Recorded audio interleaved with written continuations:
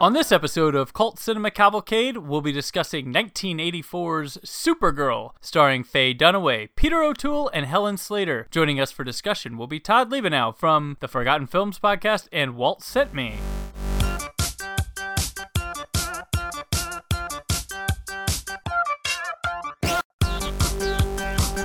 Welcome to Cult Cinema Cavalcade, a movie podcast that features hosts Brandon and Cullen discussing a film considered but not limited to being a cult classic. The episode you are listening to will include plot spoilers and may contain harsh language. Follow CC Cavalcade on Facebook, Twitter, and Instagram. Listen to the show on cultcinemacavalcade.com, iTunes, and anywhere podcasts are found. I'm looking for some person called Mrs. Selena. Madame Selena. You found her, lucky boy. I said you just flew over my head. True or false? True. Like Superman. He's my cousin. This is Cult Cinema Cavalcade. This is episode 58. This is Brandon, and as always with me is your co-hoster who would probably rather Argo got filmed than Argo City, Cullen. Zip zap, I'm here! Today we are here to discuss the 1984 film Supergirl. Cullen, use your supervisions and give them a super plot. After losing a powerful orb, Kara, Superman's cousin, comes to Earth to retrieve it and instead finds herself up against a wicked witch. Supergirl is directed by Janelle Swa and stars Helen Slater, Faye Dunaway, Peter O'Toole, Brenda Vaccaro, Hart Bachner, Mark McClure, and Mia Farrow for a couple seconds. Welcome back, loyal listeners, and greetings to you, newbies. We are heading back to Superman territory here on Cult Cinema Cavalcade. If you'll remember, we did a Versus episode back in our first year, which was Superman 3 versus Superman 4. Today, though, it's the film that came in the middle of those, but we'll get there in a moment. First, let me introduce to you our guest from Forgotten Films and Walt Sent Me. It's Todd Liebenow. It looks so good. Hello, thanks for having me. Thanks for coming on, Todd. It's been a while. I was on your show a couple years ago, and I've been wanting to get you on this one, and we're here, finally. Yeah, I was looking back, I was going, what movie did we discuss when Brandon was on my show? And I think it was a horror film, right? He Knows You're Alone, I think was the title. The cinematic debut of Tom Hanks. Yes, the Halloween ripoff with Tom Hanks in it, except he's not the killer. No, that would have been great. No, that was a fun time. How has things been going at Forgotten Films? Oh, things are going good. The podcast is inching closer to the 100th episode, which we'll be doing here in November. So, yeah, having lots of fun discovering those movies that have been forgotten by time and nobody seems to want to talk about anymore. So that's why I bring them out and we talk about them. It makes you perfect for this show because there's a lot of movies we go over as well. And you also have Walt Sent Me. Walt Sent Me is a bit different. It's a podcast I do with my co-host Kristen Lopez, and we talk about Disney movies on that podcast, but not just Disney in terms of like animated films or, you know, the old live action films they did. We talk about those for sure. Like we just did an episode on the Apple Dumpling Gang recently, but we cover anything and everything from any of the studios that fall under Disney's umbrella. So one time we did an episode on Armageddon because that was released by a Disney company. We did an episode on Jackie Brown because that was released by Miramax during the years that Disney owned them. We cover everything that was somehow under the umbrella of the mouse. You have a lot of ventures that go on.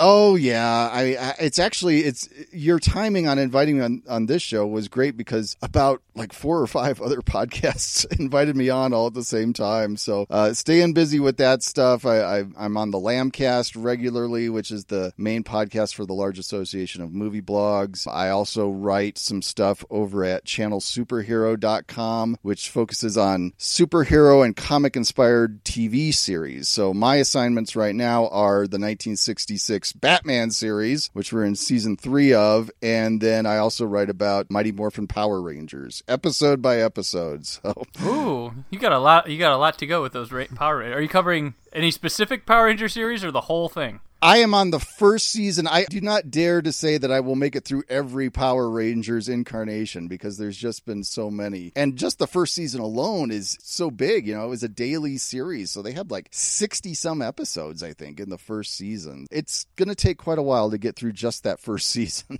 Ooh, and you're also an adult too, so it might be... Yeah, you know, wife and kids, all that kind of stuff to deal with too, yeah. So everybody here had seen Supergirl before this, right? Oh, yeah. Yeah, I've seen this more times than I'd like to admit, definitely. Does everybody know how the history of how this came about?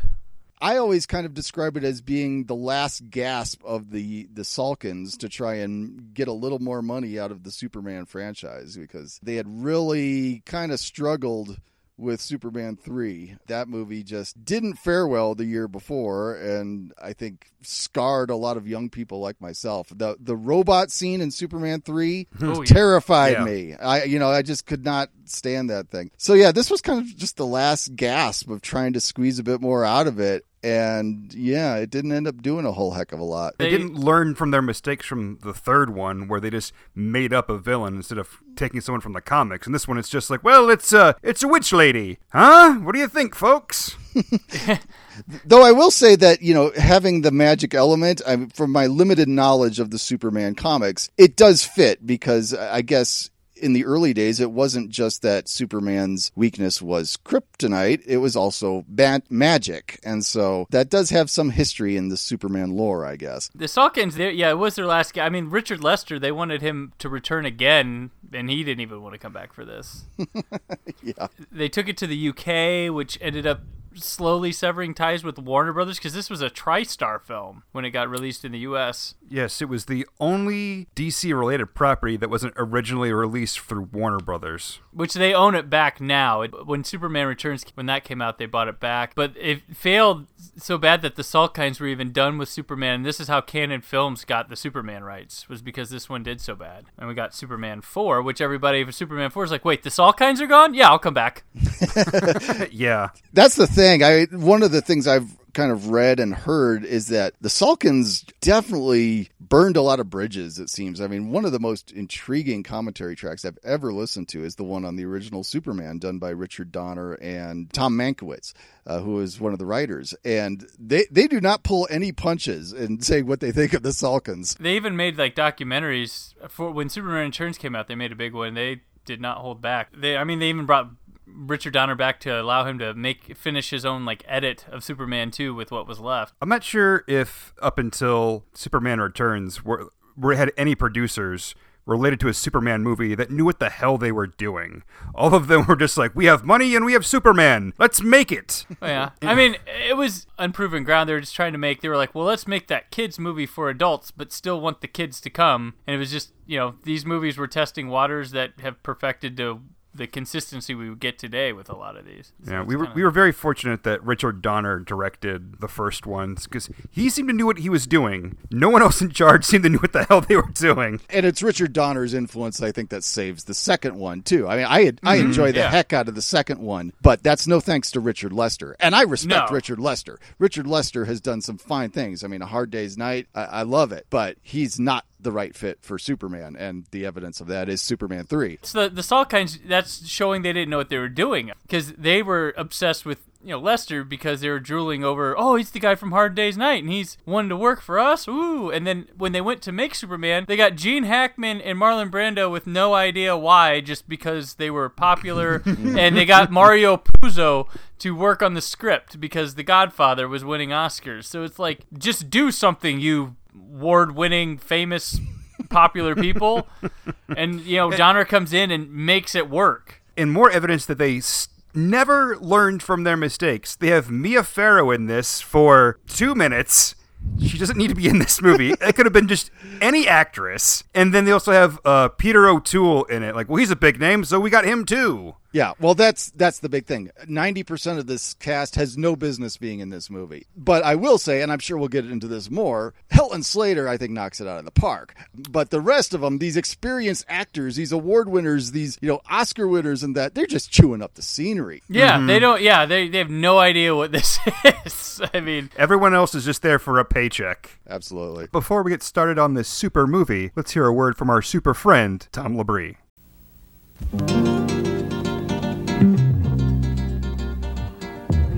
A lot of people keep asking me, Tom, how did you get turned on to waterbeds? Well, I'll tell you a true story. It goes back a few years. I used to be a school teacher, on my feet a lot. Pretty soon I began to have back problems. At that time, waterbeds were new, and a friend of mine had one. He said, Tom, why don't you sleep on it for a night and see what happens? This particular bed didn't even have a heater. It was cold, I'll tell you that. But the next morning when I woke up, there was no back pain at all. So I went out and got one for myself, along with a heater. Well, it did so much for me that I thought that I could help other people that had back problems. And that's when I decided to get into this business.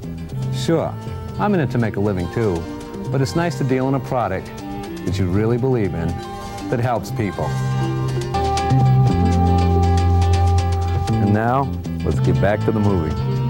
I watched the international cut of the film, which is a 125-minute version. Todd, you said you watched the theatrical? Well, I think the one that I watched is just a hair over 2 hours, I want to say. Theatrical is like an hour 45. I couldn't find the theatrical on DVD or anything. Warner Brothers is the international cut, is the one that they have. Then Anchor Bay had a 2-disc set with an international cut and a director's cut, which is 138 minutes. And then the theatrical cut... Well, actually, what's funny? The director's cut is framed better. They zoomed and cropped with the international cut, which is weird, and the special effects are better, and there's less filtering and silly things in the director's cut. No, it doesn't need to be that long, but it looks better is one aspect that was nice. But I watched the international cut. I can't imagine. I mean, there's a lot of stuff in here getting cut short. This movie does feel like too much and not enough. Right. All at the same time. Yes, perfect. That's perfect. Supergirl opens with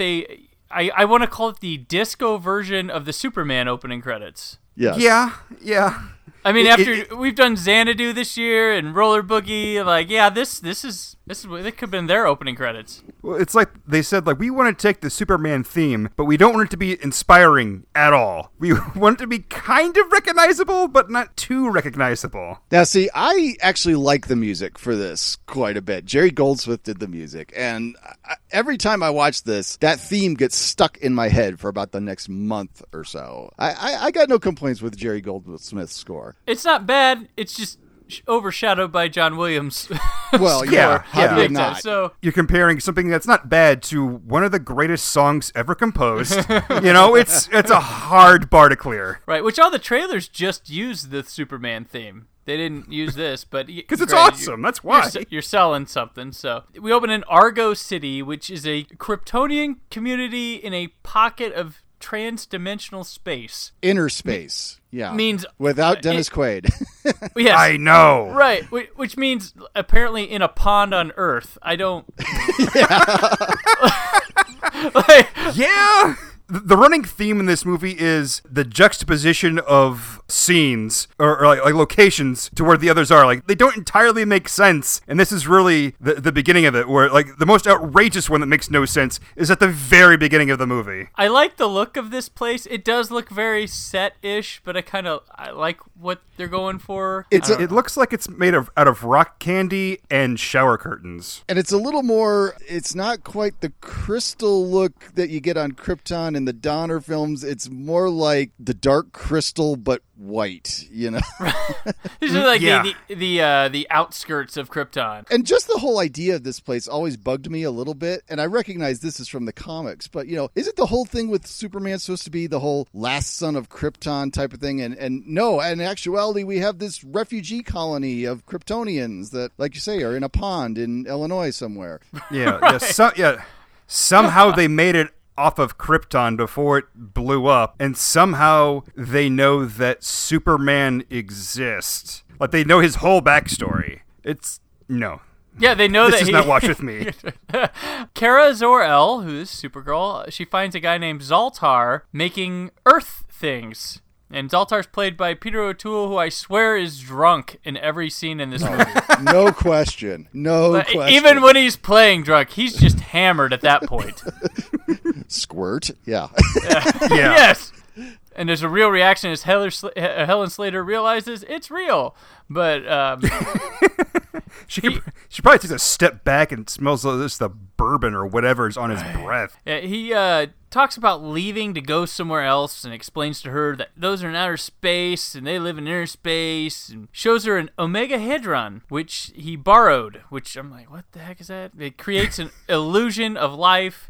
And then Kara's mom, Mia Farrow, shows up and gives her his wand, and she goes off to screw around with the wand. And while Zoltar reiterates to Kara's mom what he just told us 2 seconds ago, that he's leaving, and he's going to go to Venus within the next day or two, he then sneakily kicks the omegahedron over to Kara, and she uses the wand on it, and it makes her butterfly drawing come to life. She makes a monster. Let's just call it what it is. Okay. She makes an enormous, terrifying dragonfly. Right. I don't know why. Well, it flies out a window and begins to suck Kara out, but Zoltar saves her. They're screaming about the power source, and Kara's father shows up. He's pissed at Zoltar about taking the omegahedron, and they argue as Kara goes and sits on a table that turns into a bubble around her, and she floats away, and it leaves the city. Her parents are like pissed. Zoltar's like, she's safe and she's going into outer space, and he agrees. He's like, you know what, I'll go to the Phantom Zone later, guys. Well, yeah, he says like, oh, it sucks, this whole city is gonna die, but I'm the one that's in real trouble. I gotta go to the Phantom Zone. Like, says who? Yeah, he's a little too anxious to go to the Phantom Zone. I don't get it. And this whole opening scene is like, what? Like there's a ball, and then there's a wand, and then there's the wand ball, and then she goes and just sits on this table, and and then all of a sudden it's like, oh wait, so this is getting destroyed now? Like, what? Yeah, and also I'd like to point out that this, Kryptonian society pretty much based on science, but apparently they've discovered magic. Well, this is Argo City. I mean, this is like Argo City. Is it built on magic? That's what it seems to be. It's built on love. That's what it is. If Krypton is Texas, then Argo City is Austin, right? Is that what we're? Yes, you've hit the nail on the head. Do they all wear toga robes in Austin? Because yes, they're all doing that. Except for Zoltar. Here's the thing I don't get: why are they all wearing white robes, but Zoltar wears like Bill Cosby sweaters? I don't get it. Yeah. Kara is flying through a lava lamp, and she has this little watch that goes off that beeps constantly. Yeah, the watch is like directing her to the omegahedron. Yeah, which is the source of that city's power, which is pretty important and should be treated that way. We cut to a park where we meet Selena, played by Faye Dunaway, who, wow, she still acted after this, but I'm a big Faye Dunaway fan, and this is just wow, out of her element. Yeah. Yeah, well, it's like you guys said, that they have no idea what they're doing in this movie. It's like someone just like told them what the lines were before the scene, like, okay, I'll figure it out. Let's roll, let's go. In their defense, who did they have to study to look back at, other than like old like campy movie serials and stuff like that with comic book characters? They were kind of, I guess. Well, just look a few years earlier. Do what Gene Hackman did. That'd be a million times better. Right. Yes. Or Terrence Stamp. Yeah, if she's more like Terrence Stamp, I think that would work pretty well. She's having some champagne with Nigel, who, this guy's fine. The guy who plays Nigel. He doesn't look evil or anything immediately. And they talk of how she wants to rule the world, because that's what you do at picnics. And they talk of black magic, and such as the omegahedron floats from the sky onto the picnic blanket. And Selena picks it up and says some spell on it. And then she dumps Nigel, as in breaks up with him, and takes off, which apparently in the theatrical cut, it's pretty much just ball to blanket. We get no background on Selena and Nigel talking about witchcraft and stuff. Yeah. Oh. And it's never really spelled out through the movie movie in the theatrical cut, so it's even like more bizarre. That is bizarre. I wonder what they would cut out of this movie. It seems like, the major character piece of Faye Dunaway's character should be part of the movie. That's just me. I don't make movies, but if I did, I think I'd include it. The Omegahedron has an effect on the electronics in her car. It even starts it on its own. And we hear over the radio at this point that Superman is on some peacekeeping mission several hundred light years away, so he will not be showing up in this movie. Yes, very on important info dump there. Yes. Yeah. You can't run out on me, Selina. I've got the keys, And the President sweetheart. confirmed reports that Superman has indeed embarked on a special peace-seeking mission to a galaxy scientists estimate may be several hundred trillion light years from. Because Christopher Reeve was supposed to be in this, or maybe they just asked him and he said no. Because they're like, oh, Reeve had to drop out. I'm like, he probably never even said yes. Well, the original idea for this movie was that Selina uses her magic to capture Superman, and then Supergirl has to save Superman. And when I read that, like that 2-sentence synopsis, I thought, man, that sounds like such a much better movie than what we got here. Yeah. I would love to see that. Plus, you get Christopher Reeve as Superman, and that's never a bad thing. And there'd probably be a scene where Superman would have to fight Supergirl. I'd watch the hell out of that. That sounds awesome. You go from Superman versus drunk Superman to Superman versus Supergirl. That would be... It's a step up, I That think. would be good. Supergirl then rises from the lake, and man, that's... Yeah. She explodes out of the lake Yeah, more and- accurately. And we should say in the costume too. Somehow Yes. magically Oh, I know. she has changed from the toga robe into the Superman costume. Because she knows about Superman. Apparently that she's pen pals with Clark, I guess. I don't know how I was thinking this information. I mean, when you see the scene, nothing looks right when she pops out of that lake. It wasn't her coming out of the lake. It was a image of her like on a piece of plywood that they shot out of the lake. So it wasn't even her, which explains why her hair is completely bone dry, firing out of a lake. She starts discovering her powers immediately, showing her strength, having eye lasers, flying, Now, and so... let me jump in here. This is my favorite scene in the whole movie. I love this scene. This is part of what kind of charms me about this film. I just love the playfulness and childlike quality as she's slowly discovering her powers and that, and it's almost becomes this like little ballet dance in the sky where she's does, all the twisting around and she's skimming across the water and all that stuff. Now, yeah, it does get a little ridiculous because then suddenly she's like soaring over the mountains, which again, we're in Illinois, no mountains there. Haddonfield had mountains too in the first Halloween. They had some mountains in the back. It's just such a playful sequence. This is where I really start to go, oh yeah, Helen Slater's just giving it all she's got here. That sequence just always charms me. It cracks me up that she has this near omnipotent powers, and the first thing she does, like, well, I think I'll kind of sky prance. Like that, According to my research, in the theatrical cut, this moment you love, Todd, not in there. Oh, yeah. They See, dumped it. She jumps out of the lake and then gets to business. You mean she doesn't pick up a flower and use her heat vision to make it blossom? I thought that was super weird that somehow, like, they didn't ignite the flower. Instead, it opened it up. well, see, that's part of the thing with the Superman movies. You just, whatever you need them to do, they can do. That's why you have like magical logos that engulf bad guys. I know. In The Superman 2. cellophane-esque. Yeah. There were multiple times in this movie where I thought about that as it's like, it's one of those moments again. Selina returns to her headquarters, which is like a 60s Batman villain lair almost. Speaking of 60s, we meet her assistant Bianca, who feels like someone who hasn't been that's a type of actress that after the 60s we quit seeing them in shows, right? Brenda Vaccaro is the worst thing about this movie. Ouch. There's a lot of things that I admit are bad about this movie. There's a lot of things that are strangely charming about this movie. But Brenda Vaccaro is the human equivalent of nails on the chalkboard. I cannot stand her. She feels like of a different era than what she's in. She's almost like Blanche on Golden Girls. Oh, Yes. It's like, it is like Rue McClanahan in Supergirl. You're right. By the way, how awesome would it be if Rue McClanahan was the main witch in this movie? That's the movie I want. It could be a whole coven. You can get all 4 of the Golden Girls in there. There you go. Well, Dorothy would clearly be the leader then. Well, it shows her the Omegahedron, and Supergirl flies through the city. Her wrist thing starts going off, and she ends up on some empty street where a big semi-truck stops to approach her, and the truckers get out. One is Matt Frewer. Max Headroom. And they, of course, attempt to sexually assault her, because that's what two truckers do in a movie. Well, again, this is another movie where it was before women had rights. If men see a woman, they have to do whatever they want with her. That was the law at the time, I believe, right? You're Superman's best friend, huh?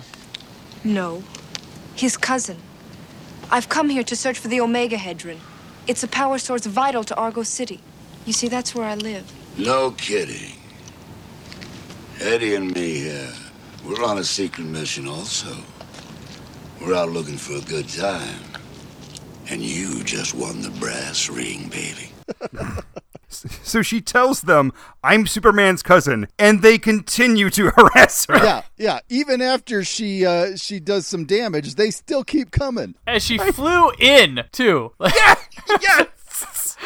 She Nothing but warning signs for these guys. No red flags in their heads. Matt Frewer is just hungry, I guess, but she takes care of them, no problem using her powers. And here's the other thing about this sequence that gets me. One of the things that you start to tune in with this movie is you see who sponsored it, because there's product placement all over the place, and one of the big ones you first see on Matt Frewer's shirt is A&W Root Beer. A&W Root Beer keeps popping up in this movie, and I'm going, first of all, if A&W paid for product placement in this, why were they okay with it being on the shirt of the guys that are trying to sexually assault her in the street? Did you see us in the attempted rape scene? Did you see our logo? Thirsty, huh? The official root beer of sexual offenders. Meanwhile, some crazy party is going on at Selena's, and Nigel's there begging to see the Omegahedron.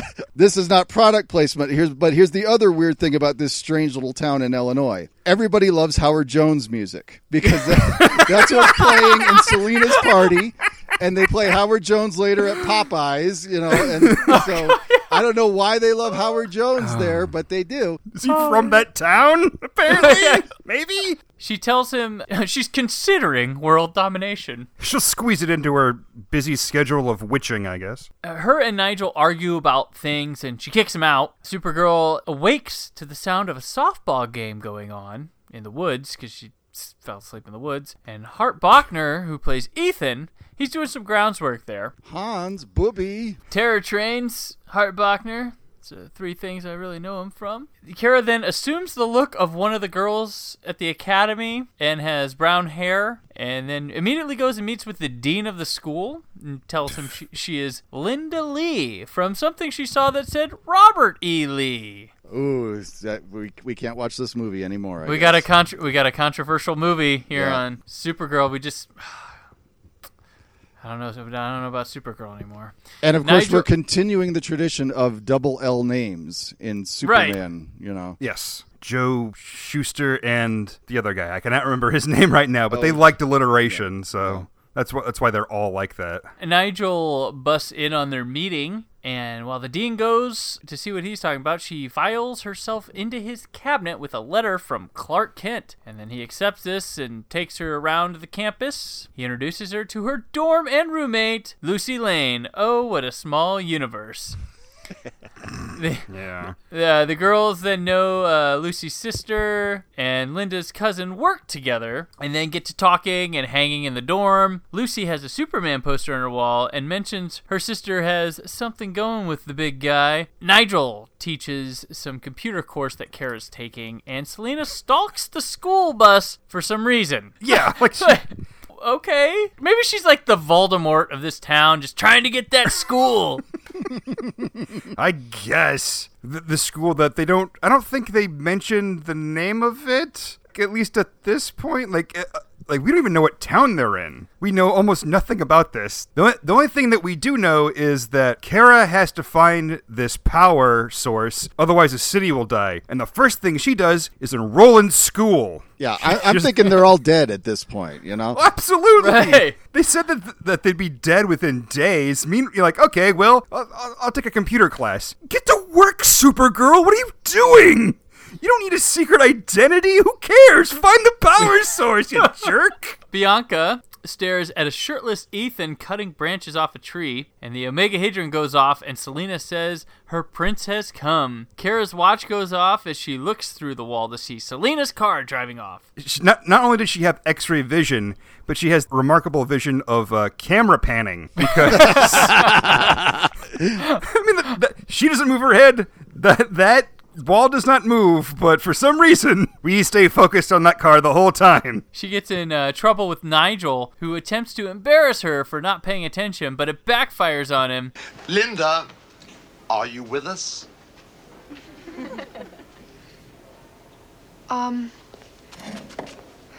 Yes, sir, I am. How are you? Where, might I ask? Well, here, sir. On Earth, sir. How fortunate for the rest of us. May I presume that whilst you are staring at the wall and not at your terminal like your other little friends here, you were in fact hard at work solving this little equation? Oh, yes, sir, I was. I was... Excellent. The answer, please. Pay attention, class. Miss Lee is about to enlighten us. 5,271,009,010. And then Lucy warns her to watch it with the smart stuff. We cut to the field hockey where Kara and Lucy play. Instead of looking for the power source, she plays field hockey. Some girls try to shoot Lucy with a ball, but Kara quickly hops in front and takes the hit, in which the ball explodes. And then in the showers, Supergirl shower scene, Kara notices the same girls trying to sabotage the shower water, and she heats up the pipes back at them. And then at the dorm, Lucy invites Linda to go back home with her for a 3-day weekend and says she can meet this guy that has it for her, Jimmy Olsen, the only cast member agreeing to return. Real quick here, you mentioned that there's this shower scene, and it struck me how, here we have arguably one of the first films to focus on a female superhero, and we still have to have a gratuitous shower scene. Yes. Yeah. They also kept that camera real high. Like, you don't see much below the shoulder at all. It's not like I'm like clamoring like, I gotta see some super boobs. I'm not. No. We don't need that. But it is awkwardly tight. You mentioned, it's the first female-centric superhero major motion picture, and you have that shower scene, and then you have the powerful villainous sorcerer who's just looking for the right man, right? She says that she wants more power so she can rule the world, and the first thing she does is try to kid a man that she didn't even like at first. I don't understand how the first time she saw him, she's like, I don't care. And then nothing happens, and then next time she sees him, like, well, I gotta hypnotize him and make him mine. Kara says to Lucy that she's going to stay home, but the next thing we see is Kara outside and Lucy saying she'll see her at Popeyes. Yep. The next big product placement there, Popeyes. That's the place to hang out in this town. So did Lucy say, you know what? I won't go home either. We'll go get something to eat at Popeyes. Jimmy can come here? It's one thing they have product placement, but all the product placement is like, are these mid-level products. Right? Like A&W and Popeyes. They're not like the best of what they are, but they're also not the worst. And somehow that makes it sadder to me. I wonder, did Popeye's Chicken have like Supergirl kids meals or anything? I do remember, this is weird, but Ponderosa had like Leonard Part 6 stuff. Do you remember? I remember there was like Leonard Part 6 stuff up in Ponderosa, and I think the kids meal came with something. What possible toys could they have for Leonard Part 6? I don't know. I just remember going. That was like one of the first times I heard about Leonard Part 6. So it's like I was at Ponderosa. I was like, what? They had the little cardboard thing at the table. There was like a menu placement. Did you flip over the placemat and it had a maze where it showed you how to get out of the theater so you wouldn't have to see Leonard 6? Is that what it was? Supergirl flies the city at night. She already knows how to patrol. It's good. Selina is at her hideout, the lair, crafting a potion. And then Ethan shows up as Selina called him for some landscape stuff, as she offers him a drink and puts her potion in it. He starts becoming drugged, then passes out. Nigel shows up, and while Selina and Bianca are trying to keep him out the door, Ethan awakes and stumbles out the back through a funhouse.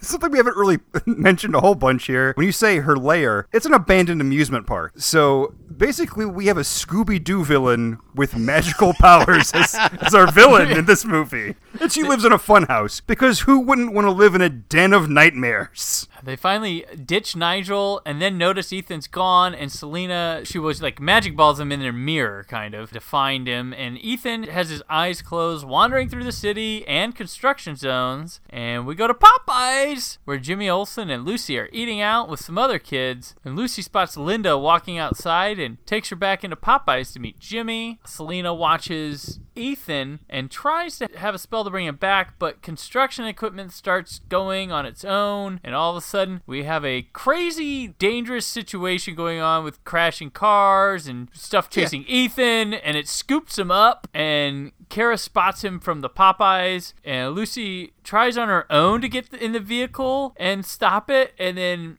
she sort of helps, but then after a rocky bump she gets knocked out. It's because she takes after her sister. Lois Lane goes and does dumb stuff, and always is getting into trouble. Lucy's doing the same thing here. And unfortunately, their skulls seem to be made of porcelain, because she had a very light bump. It just seemed like she was more drowsy. It's like, well, I mean, this is as good a place to nap as any. A giant tire also knocks loose somewhere and begins rolling around, and there also becomes the threat of fire from some loose gasoline and power lines. There's so much chaos going on.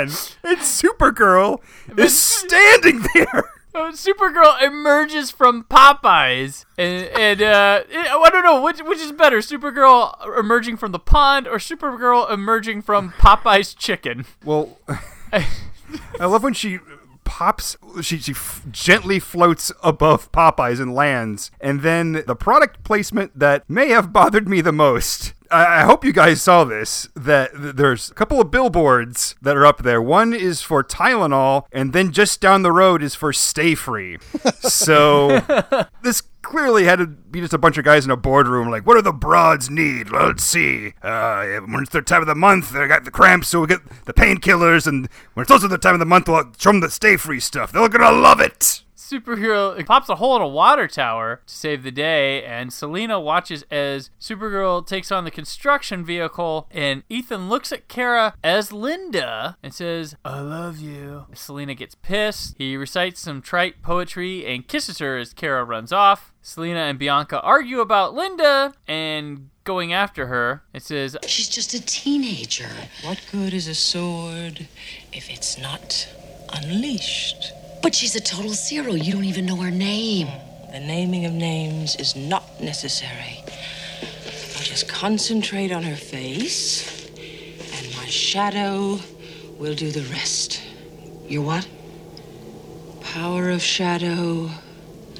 Take shape. Selena then does some summoning for a creature or something to destroy her. An invisible thing tears through her lair and leaves a hole in the wall. And she goes, next time, remind me to do this outside. And then the laugh track hits. But that is a great description of this, that she summons something and then something happens. You just kind of sit there like, did I miss something? What the hell's happening, movie? And the weather starts to change. It gets all stormy and all that. Yeah. I think it's an invisible dragon, I guess, because of the hexahedron or whatever. It's being stored inside like a dragon thing, right? It's this the lead Megahedron, dragon box, and it keeps growing and growing and getting bigger. So, yeah. So I and guess they never tell us it's lead, right? We just know that from reading about Supergirl. That's why she couldn't see through it or something. I think they do say it at one point. Oh, they say it. The sidekick, the awful sidekick, she does say that it's made of lead. So Bianca, you cool cat? Yeah. Yeah, I guess I kind of interpreted it as she made an invisible form of this lead dragon box that's walking around, I guess. Kara returns to her dorm, and the storm rages on outside, knocking down trees in its wake. Model trees. It approaches the campus, and Kara stares it down through the window as it crushes cars. She flies out the window, becoming Supergirl through the window. Just in the comics, I'm not sure which form Supergirl was at this point. I know she could like make clothes materialize on herself, like she could change her form and stuff like that. But I don't think that was established yet at this point. So I think this is just bad movie making, right? Just who cares? You know, that Selena watches while drinking wine with Bianca, wondering where the wimp is. Supergirl then fights nothing. Kara grabs a light pole that helps to reveal the monster and also disintegrates it. Well, yeah, this is an important science lesson here. Apparently, you could just take a light pole and it will absorb blue lightning, and then you can will that lightning to shoot out and blast invisible monsters. Like, if she at least stabbed it, like, I wouldn't even care about the electricity part of it. I mean, it's ridiculous, but she just kind of, like you said, wills the electricity out of the... What? It's another one of those Superman pulls the ass off his chest moments. Mm-hmm. Supergirl returns into the dorm, and the dorm maiden drunkenly, like, scolds her for her attire. She's great. Like, this... What are you doing over there? Like, I was like, whoa. Where have you been? Outside. Look at those clothes. Well, I'll go change. I'm sorry. And you'll put on your proper school uniform. And get out of that ridiculous costume. Yes, ma'am. And cover your legs. Yes, ma'am. Don't you yes, ma'am, me. No, ma'am. As Selena measures that demon statue, Bianca tries to tell Selena she's being silly for all this and says maybe the most self-aware line in the whole movie of, I think you're blowing this thing out of proportion, if you want my opinion. Yeah, this box is definitely getting bigger and uglier. All I'm saying is you can't go nuts over a landscape guy and a teenager in a blue suit. Yeah, she has... Hate Bianca we much. She may have made the most sense of any character in this movie at this point. Selena has potentially unlimited magical power, and instead she's focusing on a gardener. There's plenty of people, like, in this town at least, right? Or just do it and hope Supergirl didn't show up, or you'll stop her. Something.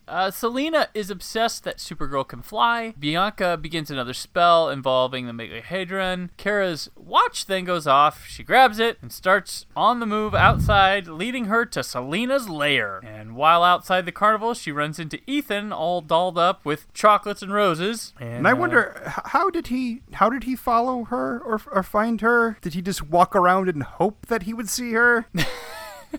I don't know. Does he just hang out at the amusement park? Is that what he does now? Maybe the spell's bringing both of them to the amusement park. I don't know. Well, it would have been nice if the movie clued us in on what was happening. They get on a ride, and he introduces himself with his name and asks her to marry him. She's taken back, but he insists to give him a chance. Love makes everything possible, and says he'll support them both. And as they go to kiss, the ride turns on, and Selena reveals herself and makes it go super fast, using her powers. She stops the cars, but it's just Ethan alone in one. Supergirl comes down behind her. They exchange who they are, and Selena then makes Ethan disappear and reappear in the bumper car track. And then she multiplies herself, kind of blocking Kara from getting there. Selena makes the ride spin around. When she stops it, Ethan's there. Linda's not there. And then Supergirl shows up. This is classic, one of those moments where it's like, you should all be going, of course! They're the same person. Right.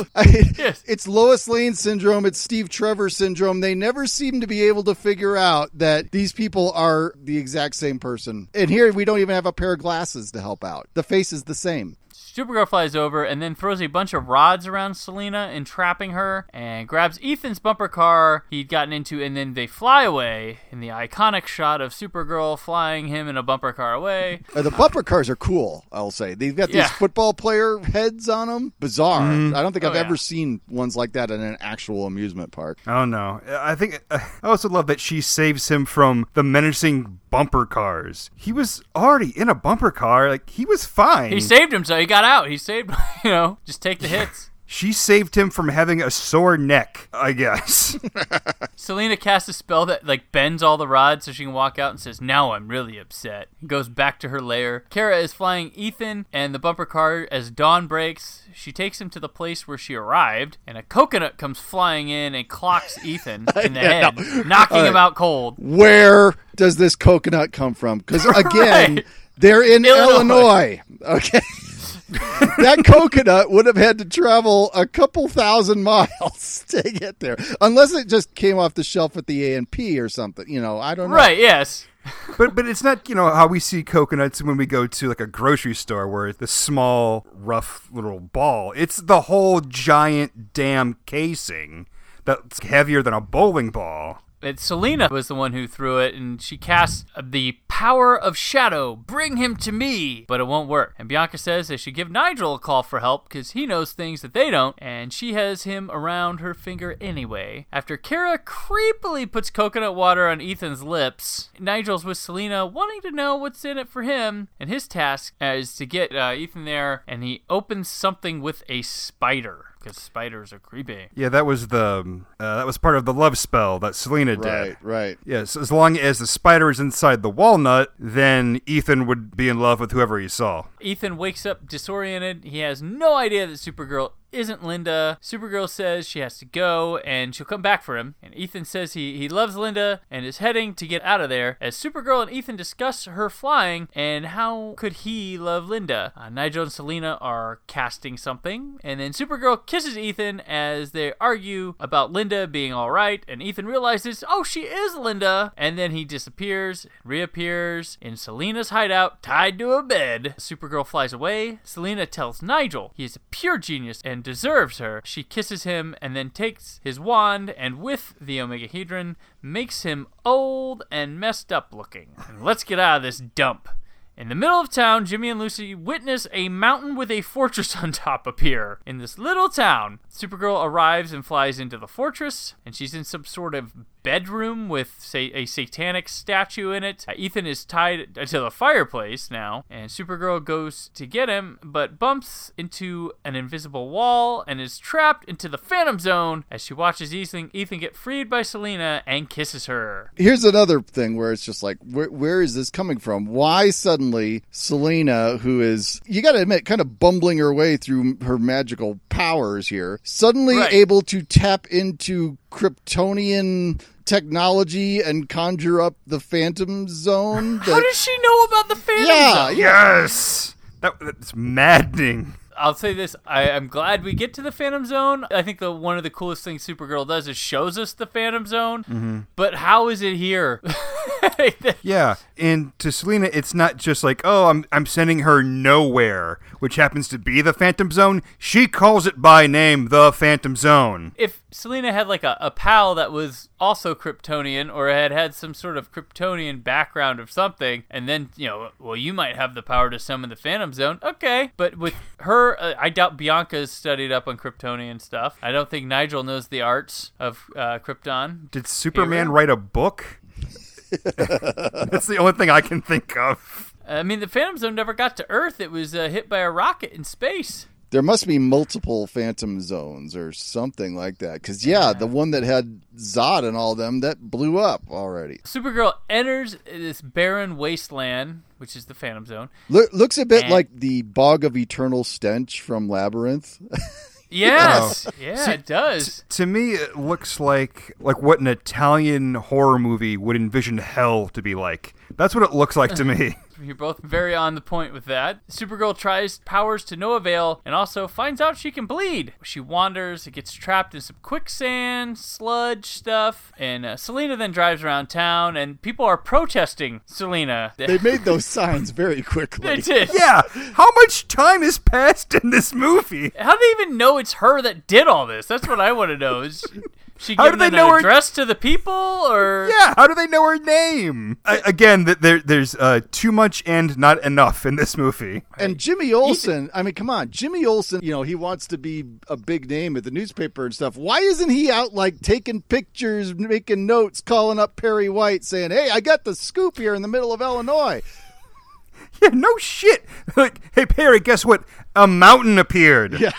Out of nowhere. You won't believe what's happening here. There's a fortress at the top of a mountain. It just appeared. I was drinking a delicious A&W root beer. At Popeye's and then it fried just chicken. popped up. Yeah, that's right.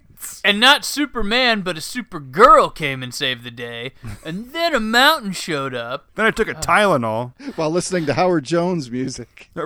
Right. Lucy was buying some stay-free pads. Ethan is now Prince Ethan. And Lucy and Jimmy, they're, of course, among the protesters. And after Lucy talks some smack to Selena, Selena has him apprehended. Seize them.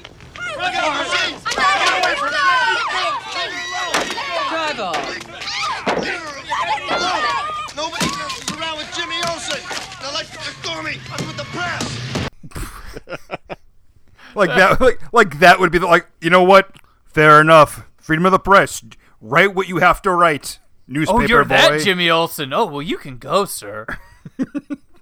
After passing out in the sludge, Supergirl is saved by a cloaked figure who turns out to be, Zoltar. Oh, I didn't think that was coming. He asks if she wants a squirt, which, don't get grossed out, it's some form of alcohol that he sprays in his mouth. Little tip for everyone out there. If a older man asks you if you want to squirt, the answer is always no. Especially one wearing a Bill Cosby sweater. Right, yeah. Why don't you come into my dark lair? Want to squirt? I'm good. Selena has Jimmy, Lucy, and Nigel dangling in these ball cages from her ceiling. I did like the line, "Who's that guy? He's my math teacher, I think." Yeah, it just takes a moment to ground it. Like the movie's like, this is ridiculous, right, folks? Okay, that's enough of that. Nigel's like, "No, I'm a powerful wizard." He's just a guy in a tattered suit now. Kara argues with Zoltar about his giving up on life after the destruction of Argo City. She finds a model horse he made and says, "On Earth, I think it's called a horse." And you made this here? Then you haven't given up. Don't be ridiculous. Earth, Zoltar, Earth, a tree, a horse. You keep making things from Earth. The place intrigues me. Well, then let's go there. Certainly. When is the next train? What is a train? What's so funny? Don't laugh at me, Zoltar. I'm only laughing at myself. He follows that there's a way out, but it's impossible. After some hesitancy, Supergirl convinces Zoltar to give it a try. He goes, "Well, we could trying. And she says, "We won't." While Selena is plotting world domination, the box starts going crazy. And she says, "Whatever the box wants, the box gets." A portal begins appearing in her fortress. It's also appearing in the Phantom Zone, where Supergirl and Zoltar are trying to escape. Zoltar tells her she must confront her demons and blah, blah, blah, blah, blah. It's like this cyclone of red stuff, and they struggle to climb across rocks, and Bianca spots them from the fortress side of things, saying, "She's with some old guy, it looks like." And they look like two dots from their view, but okay. That spinning red cyclone made me think about the Master Control program in Tron. Yeah. I wish it was the best control program. Just talking to them, just taunting them, telling them they'll never get out. That would have been awesome. But here we are with Supergirl. Zoltar spots their way out, but light beams keep firing out, and he loses grip. But Supergirl grabs him, and they crawl towards the opening. Selena looks through a book and summons the Demon Storm. As they go to leave, Zoltar helps Supergirl up and then allows himself to be carried into the cyclone, saying, "I am with you." Glad he's helped her up, but why do they have to have us show her saving him for the 2 seconds left that he could push her up? Because they needed to fill more time. I don't know. Supergirl then becomes incredibly stoic as she approaches the opening and flies out crashing into the fortress. Selena then adds spikes below her friend's cages. She's just flying to the fortress. She explodes through a mirror into the fortress. Fellas, how does the Phantom Zone work? Can you just access it through any mirror? I don't get it. I don't think Supergirl has the answers for that. Supergirl provides no answers to but she anything. does have the answer for the spikes, which she breathes on them. They're cold and they break them just as the cages fall, crashing open. Jimmy, Lucy, Nigel all escape, and then Supergirl demands the Omega Hadron, and Selena says, "Then Supergirl, you shall have it." And Selena fires the Nigel wand thing, removing bricks from the wall and then making the ground around Supergirl shake and wobble, and the Staten statue falls and crashes crashes, just missing Supergirl. Bianca tries to leave, but Selena scares her with some magic, pushing her at a wall, and she stays. Selena then says, "Power of Shadow appear," and we see some smoky, foggy dragon show up, and it sucks Supergirl into its grasp. And it's like some avatar for Selena. Like she's controlling it like she's in virtual reality without the headset. I'm assuming this is the same thing that was invisible, in the whole lightning sequence and all that too. So I guess. And is it the devil? I mean, I guess that's the thing. Is this really just? I mean, are we getting into religious things thought with it was this a dragon. movie? I don't know. That statue was super satanic. Oh yeah, that was not just like a dragon. Yeah. That was like a satanic statue. And for some reason, as the movie went on, it grew boobs. Did you notice that on the dragon? No, I didn't see that. It absolutely said, watch it again, because I know you can't wait to watch it again. For some reason, the dragon has boobs. Crushing and stretching Supergirl in its hands, and Supergirl says, "I can't," but then Peter O'Toole's voice chimes in with, "You can," and she breaks free of the grasp. It's like Obi-Wan at the end of Star Wars. Yeah, right. So the Force is in this movie as well. Instead of something mystical, magical of the Force will be with you, use the Force, it's, "You can!" He's the Rob Schneider of this movie. Right. She breaks free of the grasp, and then Supergirl flies at Selena, getting really small and then circling fast around her, forming a cyclone for some reason. And then the dragon comes at Selena, and Bianca gets turned into the cyclone too, and they all are blasted into the mirror that Supergirl crashed through, and it becomes complete again, goes back together. And then Ethan hands Supergirl the omegahedron. She says she needs to take it to where it belongs. And then Jimmy and Lucy agree. They never even saw her. I don't know why that's a big deal, but who cares? Great, there's another super person on the planet. And didn't all the people at Popeyes already see her once anyway? So you're going to shut all them up too? Yeah. And Jimmy Olsen's going to write some slam piece gas leak in Illinois City. Probably she doesn't want people to remember her because she let a bunch of bad stuff happen before she actually jumped on top of that Popeyes and got to work. Ethan tells Supergirl he knows her secret, but he'll never tell. And she flies out. Jimmy, Ethan, and Lucy all appear in the streets as Supergirl returns underwater and back to Argo City?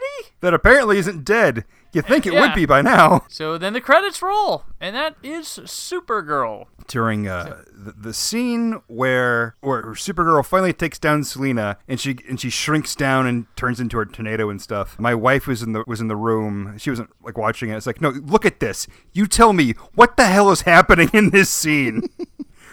Why does Supergirl have the ability to shrink? And why do they get sucked into a mirror? What is this? What is this? Who wrote this? Who said, yes, this makes total sense, top to bottom. Put it in the movie. David Odell did. Well, I'm going to find him and I'm going to fight him. Shame. Even if he's dead, I'm going to punch his corpse. That's how upset I am about this scene. He's still alive. Well, I'm coming for you. Watch yourself. I was reading in this book, The Witch's Guide to Heaven and Hell. And if you start your own coven, all you have to do is charge $5 a head minimal admission. That's great. Chicken feed. Now comes the point in the episode where we rate the movie we just watched. As we are Cult Cinema Cavalcade, we keep things nice and culty. Our ratings are as follows. Stay with your family, which means you could say Argo F yourself city with the movie. You want it to be destroyed just like Argo City. Converted, which means you're kind of got a thing for landscaping guys. They're all right with you. You're fine with that. Or drinking the Kool-Aid, which means you are all in for omegahedrons, sorcery, mountains in the sky, and magical dragons. So Todd, how do you rate Supergirl? I drink the Kool-Aid on this. It's strange. I mean, everything you're saying about this movie is right. All the ridiculousness and all that, but I get into it for some reason. I think that a lot of people, if this is one you've let slip by, you can enjoy it on many levels. I am at the point now where I enjoy it, where I just let it wash over me, and I get caught up in Helen Slater doing her thing, and I admit, hey, I mean, I grew up in the 80s. I'd be lying if I said I didn't have a crush on Helen Slater at one point, more from The Legend of Billie Jean than from this one, but she does a fine job with it, and I kind of am at the point where I just let all the ridiculousness kind of wash over me, and I enjoy it for what it is. If you can't do that, you're going to sit here and go, wow, that was a really bad movie. I mean, if you enjoy a bad movie, this is definitely a bad movie. I've watched it many times. I own this movie now. I admit all its faults, but it still charms me. So I totally drink the Kool-Aid with this one.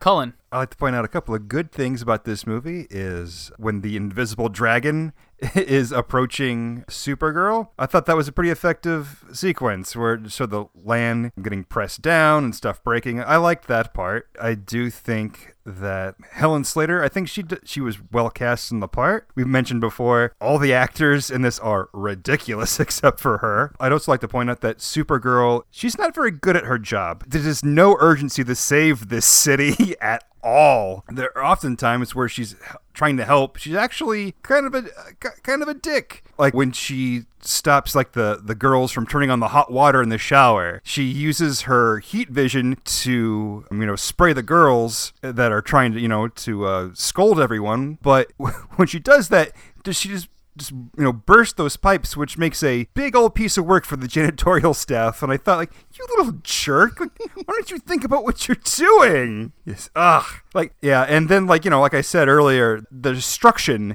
in that town before she finally does something. The tire, that huge tire, the construction equipment, the gasoline, the fire.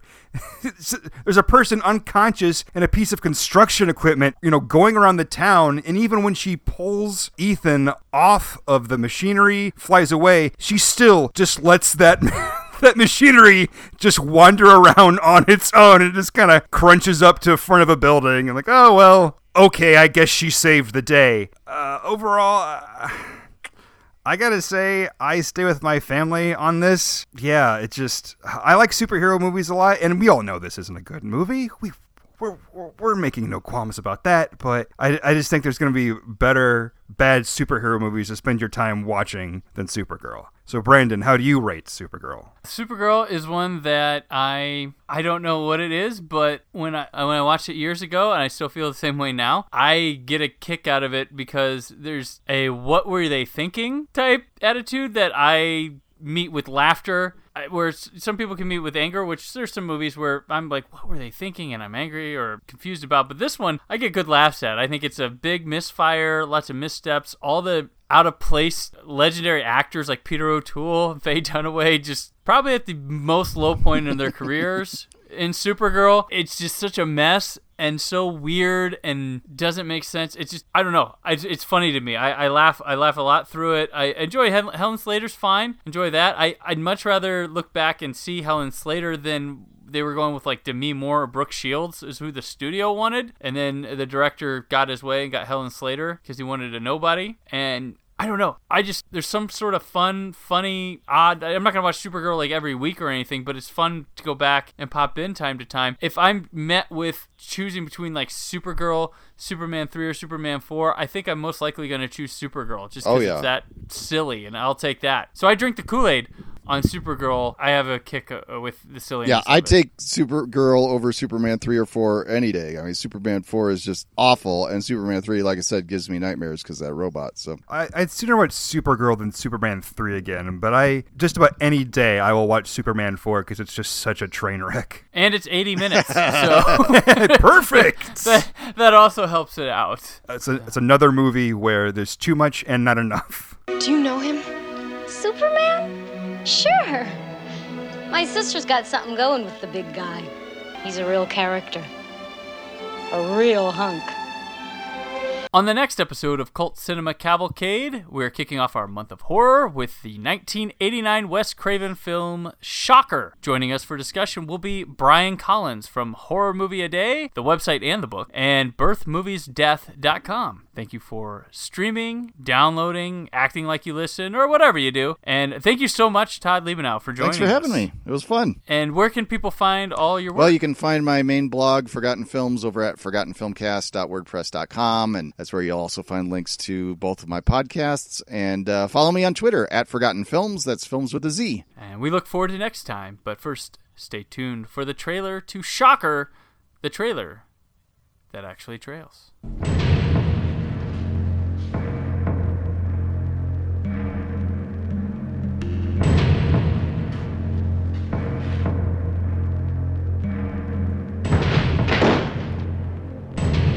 are here today to bear witness to the execution of Horace Pinker, whose unspeakable atrocities have horrified the people of this great state. He stands convicted of 52 counts of aggravated assault, 23 counts of armed robbery, and 37 counts of murder in the first degree. Prisoner, have any final words? Yeah. No more Mr. Nice Guy. I don't think he's dead. Contact. He's among you! Now, Wes Craven brings you his greatest creation. No more! Shocker.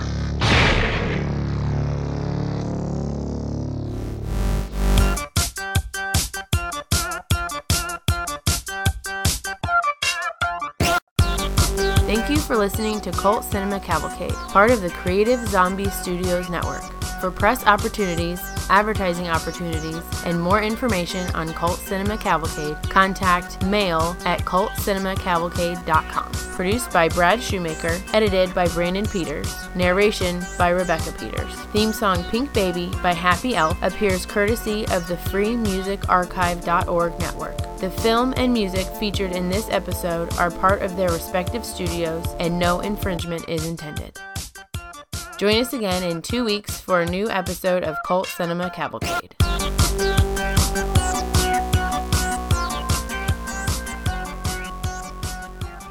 Brought to you by... Hello, she says. Well, hello to you, honey bun. Hello. I was wondering if you could tell me where I am. What do they call this place, Eddie? Lover's Lane, isn't it? You got it in one, Billy boy. Lover's Lane. Oh, no. You see, what I meant was, well, those lights over there. What are they called? Check out the view from back here, Eduardo. Stop that.